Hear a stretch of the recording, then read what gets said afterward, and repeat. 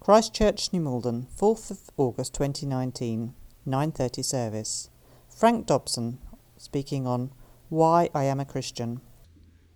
Now, in this series of talks, you are getting the youth view from the younger members of the Kurt family, but I'm afraid Stephen, I think he's running out of people to ask to do this, so I'm afraid now you've got an old crock who could barely get up into the pulpit, and I'm even more worried about how I'm going to get back out again afterwards.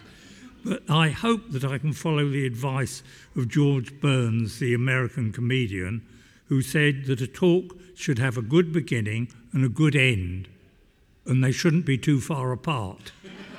But why am I a Christian? Well, the simple answer is that I can't imagine being anything else. I agree with the philosophy and teachings of Jesus Christ, and I believe in his divinity, and this is the way that I want to lead my life. My family have been Christians for very many generations, and my great-grandfather moved to the fledgling village of Malden in 1854, where he quickly discovered there was no school, and to go to church he had to walk across the fields all the way to St Peter's in Norbiton. So he called a meeting, and with a group of others, he then put forward a resolution that it should be advisable to immediately build a schoolroom to be used as a temporary church until a permanent edifice could be raised. The temporary church was in Poplar Grove, and we are sitting in the permanent edifice when it was done. And he thought it would be a good idea to get the local Member of Parliament to support him, one Henry Drummond. But what he didn't know was that this was one of the Drummonds who founded the Catholic Apostolic Church in Albury, which is the strictest of all Christian sects. He considered all other denominations to be incredibly lax. And when you came to the Church of England, it was so bad it had to be the invention of the devil. So he never replied to the letter. So my great-grandfather wrote again, and this time he got a reply. Some of you might have read this, but here we go. Some speculators have invested their money in endeavouring to build a little town, and finding that no one would live in so wet and flat a place, first had tried the attraction of a gin shop. That's where the glass house is now, and then a second, roughly where Bowl Malden is. But the speculations still would not answer. And now they are to try the effects of a spiritual gin shop, the religious spiritus not being sufficient. There is no more need of a church than there is a town. It is a piece of religious canting imposture from beginning to end, of which there are many specimens all over the land, and they ought to be exposed and described in their true colours. I am your obedient servant. Well, fortunately, they didn't take an awful lot of notice of him, and the church was built, and in fact, my family provided the screen that you saw on the slide a few moments ago, which unfortunately is now long gone. But if we could have, we've got the first slide. This is him, Henry Thomas Dobson, who was one of the first church wardens of this church. Now, the family have worshipped here for about 160 years. And as I walk here along Acacia Grove in the morning, I think of all those ancestors and members of my family who've come along here ahead of me. Next. And this is the family house in Acacia Grove, where we all lived until my father sold it in the late 1950s, and it is now Fairacre. This picture was taken about 1900, and the person at the gate is my Uncle Edgar, and he already was the third generation to have worshipped at this church. And as far as I know, for his entire life, he was baptised here, and I know his funeral took place here. Next. And these are my parents who were married in this church in 1928. But sometime shortly after this, my branch of the family left Christchurch and became Roman Catholics, although the rest of the family continued to worship here. At about this point, it's usual to show a picture of yourself when young. So here we have got me, aged 10, and my brother, aged 14, in Oxshott Woods in 1944. You can see the war is on as there are shields on the headlights and you couldn't get antifreeze, so there's a muffler on the radiator. As I said, I grew up as a Catholic, and in my very late teens I became interested in the Jesuits at the Sacred Heart Church in Wimbledon, so I moved there to worship, and in fact for a period even considered becoming a Jesuit myself. But I did join one of their house groups, and later friends from the church invited me to go with them on a trip to the Broads, where we visited this place, St Benet's Abbey. There's not much left, and you can see somebody built a windmill in the middle of it, and this was the only abbey which was not dissolved by Henry VIII, and the Bishop of Norwich is still the Abbot of St Benet's, and once a year holds a service there as the Abbot of St Benet's, and in fact that service at 3 o'clock this afternoon. But I don't quite know why, but while I was there in this service, I started thinking about the various girlfriends I'd had, none of whom seemed to be quite the right person for me to spend our lives together. So something made me pray that I would soon find the right partner. And I have a great faith in the power of prayer, and I find it's answered too many times to be just coincidence. And a few weeks later, this person joined the house group, and we seemed to hit it off well together, and as they say, the rest is history. We had 55 years of very happy married life, and we managed to produce 6 daughters, and we had the usual problems that one has as you go through life, but the mutual support we had kept us through all of these problems. Our 6 daughters kept us pretty poor, but our family life that we had made it well worth it. I always say the best thing I ever did was ask her to marry me, and the best thing that ever happened to me was when she said yes. Though, mind you, she did make me wait 24 hours before she gave me an answer. And now, next slide. These are our 6 daughters. This was taken in 2010, so they're a bit older now. My eldest on the right, Carol, is now 61, and it makes you feel very old when your children get into their 60s. I felt very outnumbered in my house, as the only other male was the cat, and that had been neutered. Next, this is my immediate family, the daughters, boyfriends, husbands, grandchildren, and since then, this was 2010, I've gained 4 great-grandchildren. I'm sure there are more to come. 3 from the mother from the bride and groom, and 1 from her cousin, the blonde standing next to her. Right, yes, now the next one. I did escape to a more male environment by being part-time in charge of a police boat for 26 years. I can assure you this is incredibly boring at 3:30 in the pitch dark in the snow in January off Kew. But there are several times which I did have to risk my life, but that's what you agreed when joining. I remember one occasion when we were told that there was a body in the river, and we spotted this body just as it was about to go under a line of barges, and decided it was just too dangerous to go in and collect it. But at that moment, an arm rose up, and we realised it wasn't a body. Now, under the strict health and safety rules, there was no way we were allowed to assist. It was by far too dangerous. But I'm afraid, with the agreement of the crew, I couldn't stand by, went in. We managed to get the woman into the boat and back out again before anything happened. And in our report, we were a bit further away from the barges than actually happened. And nobody actually knew about this until now, or I think I would have been sacked.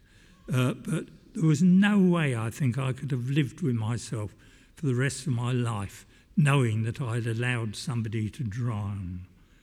And also in these talks, people always mention their work. This is extremely difficult for me, as I've done very many things, and often a lot of them at the same time. But my main job was running my small group of companies, Next, in graphic communications. The KP Group, you probably can't read this, but there was a printing company, King Print, Kingston Photographic Services, which were industrial photographers, and KP Video Graphics. I started an electronics company where we developed equipment for the printing industry in electronics, and the Richmond Publishing Company, who were environmental publishers. All of these, later on when I got towards retirement, were management buyouts, except for the publishing company, which is still run by one of my daughters. However, my favourite job was working for the wildlife department of the BBC, and I worked on many series. This particular shot is filming the series The Living Isles. We were down in Pembroke. And I do remember there was a programme on the wildlife of Brockenhurst Church, which I did a major part and was shortlisted for a BAFTA award. We got down to the last 12, but failed to get into the last 6. So I never got invited to the reception.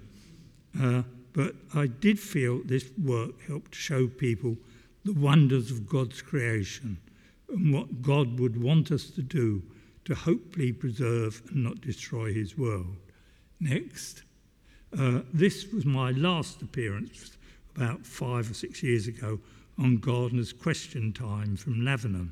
I don't know if any of you listened to Gardener's Question Time, but the chap on the left is Bob Flowerdew. We talked about a number of things, including a common plant I have in my garden, which if you lie under it for 10 minutes, you'll die. So this, I got to Lavenham, but it was very difficult doing this programme.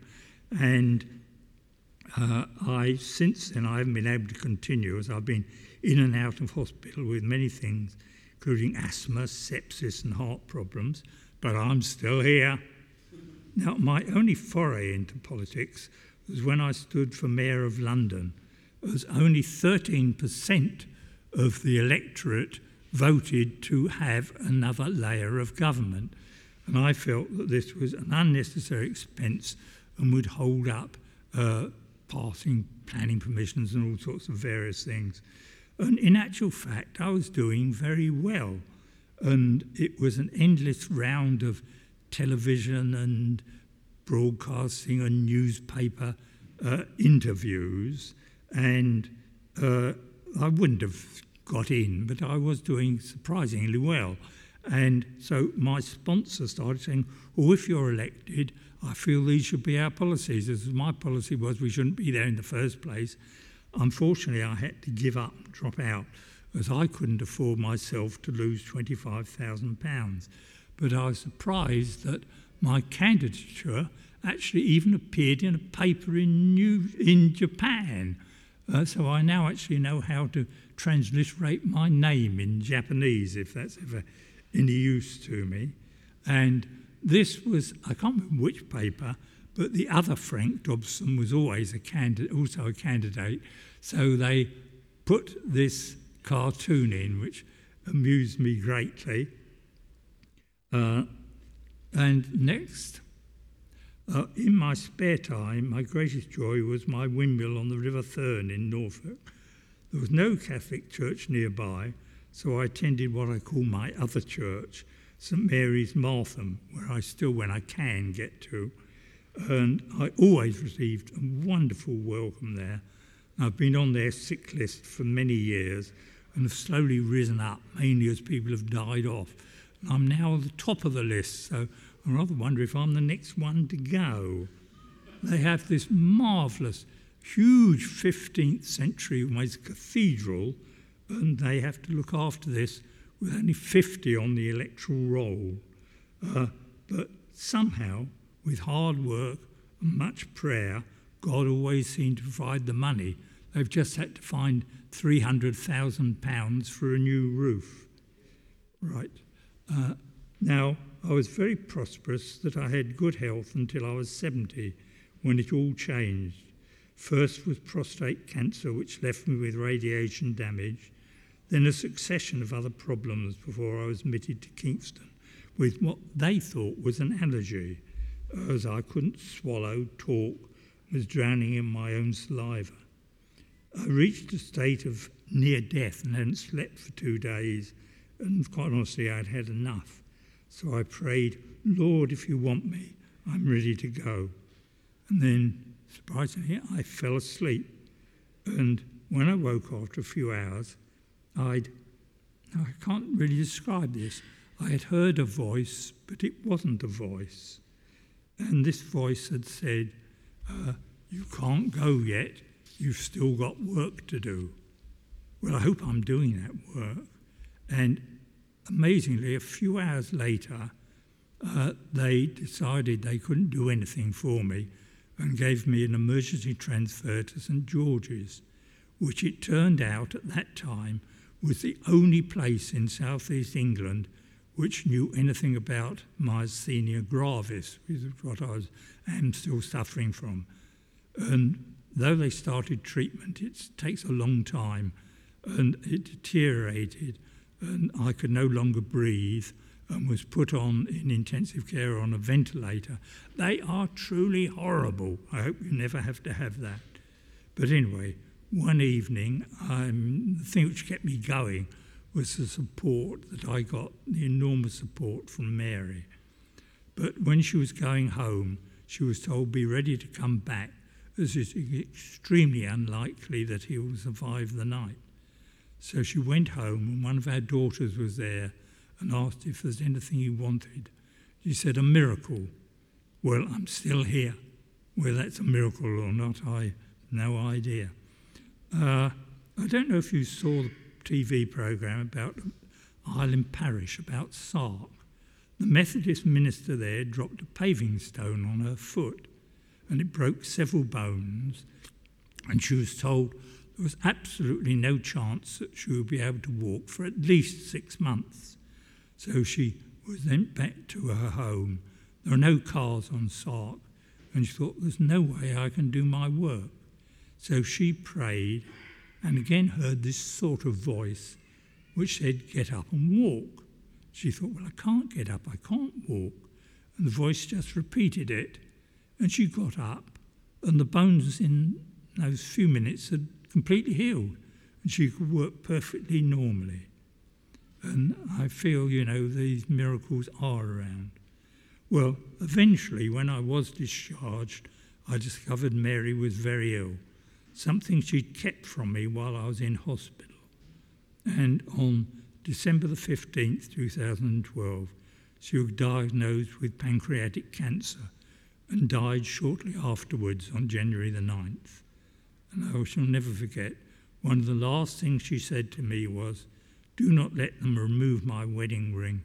I've worn it for over 50 years since we put it on at our wedding, and I want to keep it on as long as possible. I miss her as much now as I did when she died. On the 9/11 memorial in New York is carved, grief is the price of love. Now this is an extremely high price to pay, as I've found, but nevertheless I think paying that price is far better than not having had that mutual love in the first place. I look forward to being reunited with Mary, but as Jesus said in Luke 20:34-36, it won't be the same as married life, because we will be as angels and the resurrected children. Earlier I said I grew up a Roman Catholic, became unhappy about a number of things there, and about 10 years ago I made a very difficult decision to leave and move back here to the family church, where I received an extremely warm welcome, and not long afterwards Mary joined me here. and I have been here ever since. A final true story. One of my sons-in-law wanted to help in a small way with poverty. He hadn't much free money, got his own young family and was in the police, but nevertheless felt that he should help. So he contacted Help the Children, and at the same time a Catholic priest in Lesotho had a small boy, Rantoa, who he felt had enormous promise, but the family was so poor that they could not afford to have him educated. Nick paid to get him educated, and he was eventually left school, and I think Nick sighed a little sigh of relief, but then he said that he wanted to go to university, and Nick agreed that he would continue to pay. But obviously university is a lot more expensive than a little village school, and the time came when the family said, I'm afraid you've got to leave and come home. So he came home, and that very same day, money arrived from Nick, and with this money he was able to get back to university, and the family bought a goat, which changed their situation completely, because they could sell the milk and the young kids produced by this goat. Now, Rantoa eventually qualified as a civil engineer, and he was actually very successful and became wealthy, and he paid for other children then to be educated and taught a trade. And he rang Nick and said he wanted to invite him and his daughter, which he hadn't seen for a long time, who at that time was a nurse in Australia, to South Africa, all expenses paid. And there they are. And I think this shows how, with a helping hand from us here on earth, God can multiply the effect very much in the way that he multiplied loaves and fishes at the feeding of the 5,000. The reading today from James 2 says how true faith is shown in work. And shortly we'll be singing, I, the Lord of sea and sky. And the chorus of this is, Here I am, Lord. Is it I, Lord? I have heard you calling in the night. As Christians, I am sure we all attempt to answer that cry. I certainly try and sometimes fail, but I shall keep trying through my faith and grace in Christ. And that is why I am a Christian. Oh, by the way, that plant that if you lay under it and die is called a water lily.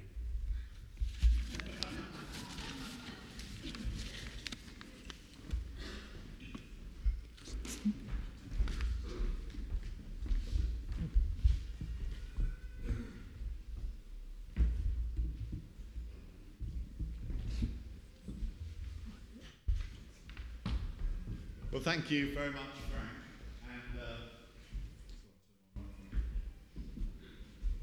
Thank you very much, Frank. We're very, very grateful for you speaking to us today and summarising why you're a Christian. There are one or two things Frank left out of his talk. One of them was that he competed in the Olympic Games in 1960. So together with all those other remarkable things about Frank, the fact that got edited out is rather remarkable. And also that Frank plays a crucial role in our lunch club Grapevine and in our night shelter. Frank turns up and helps at both of those really important projects in this church very, very regularly. And we're very grateful, Frank, for everything you bring to this church and for you sharing with us this morning. Well, let's turn to prayer.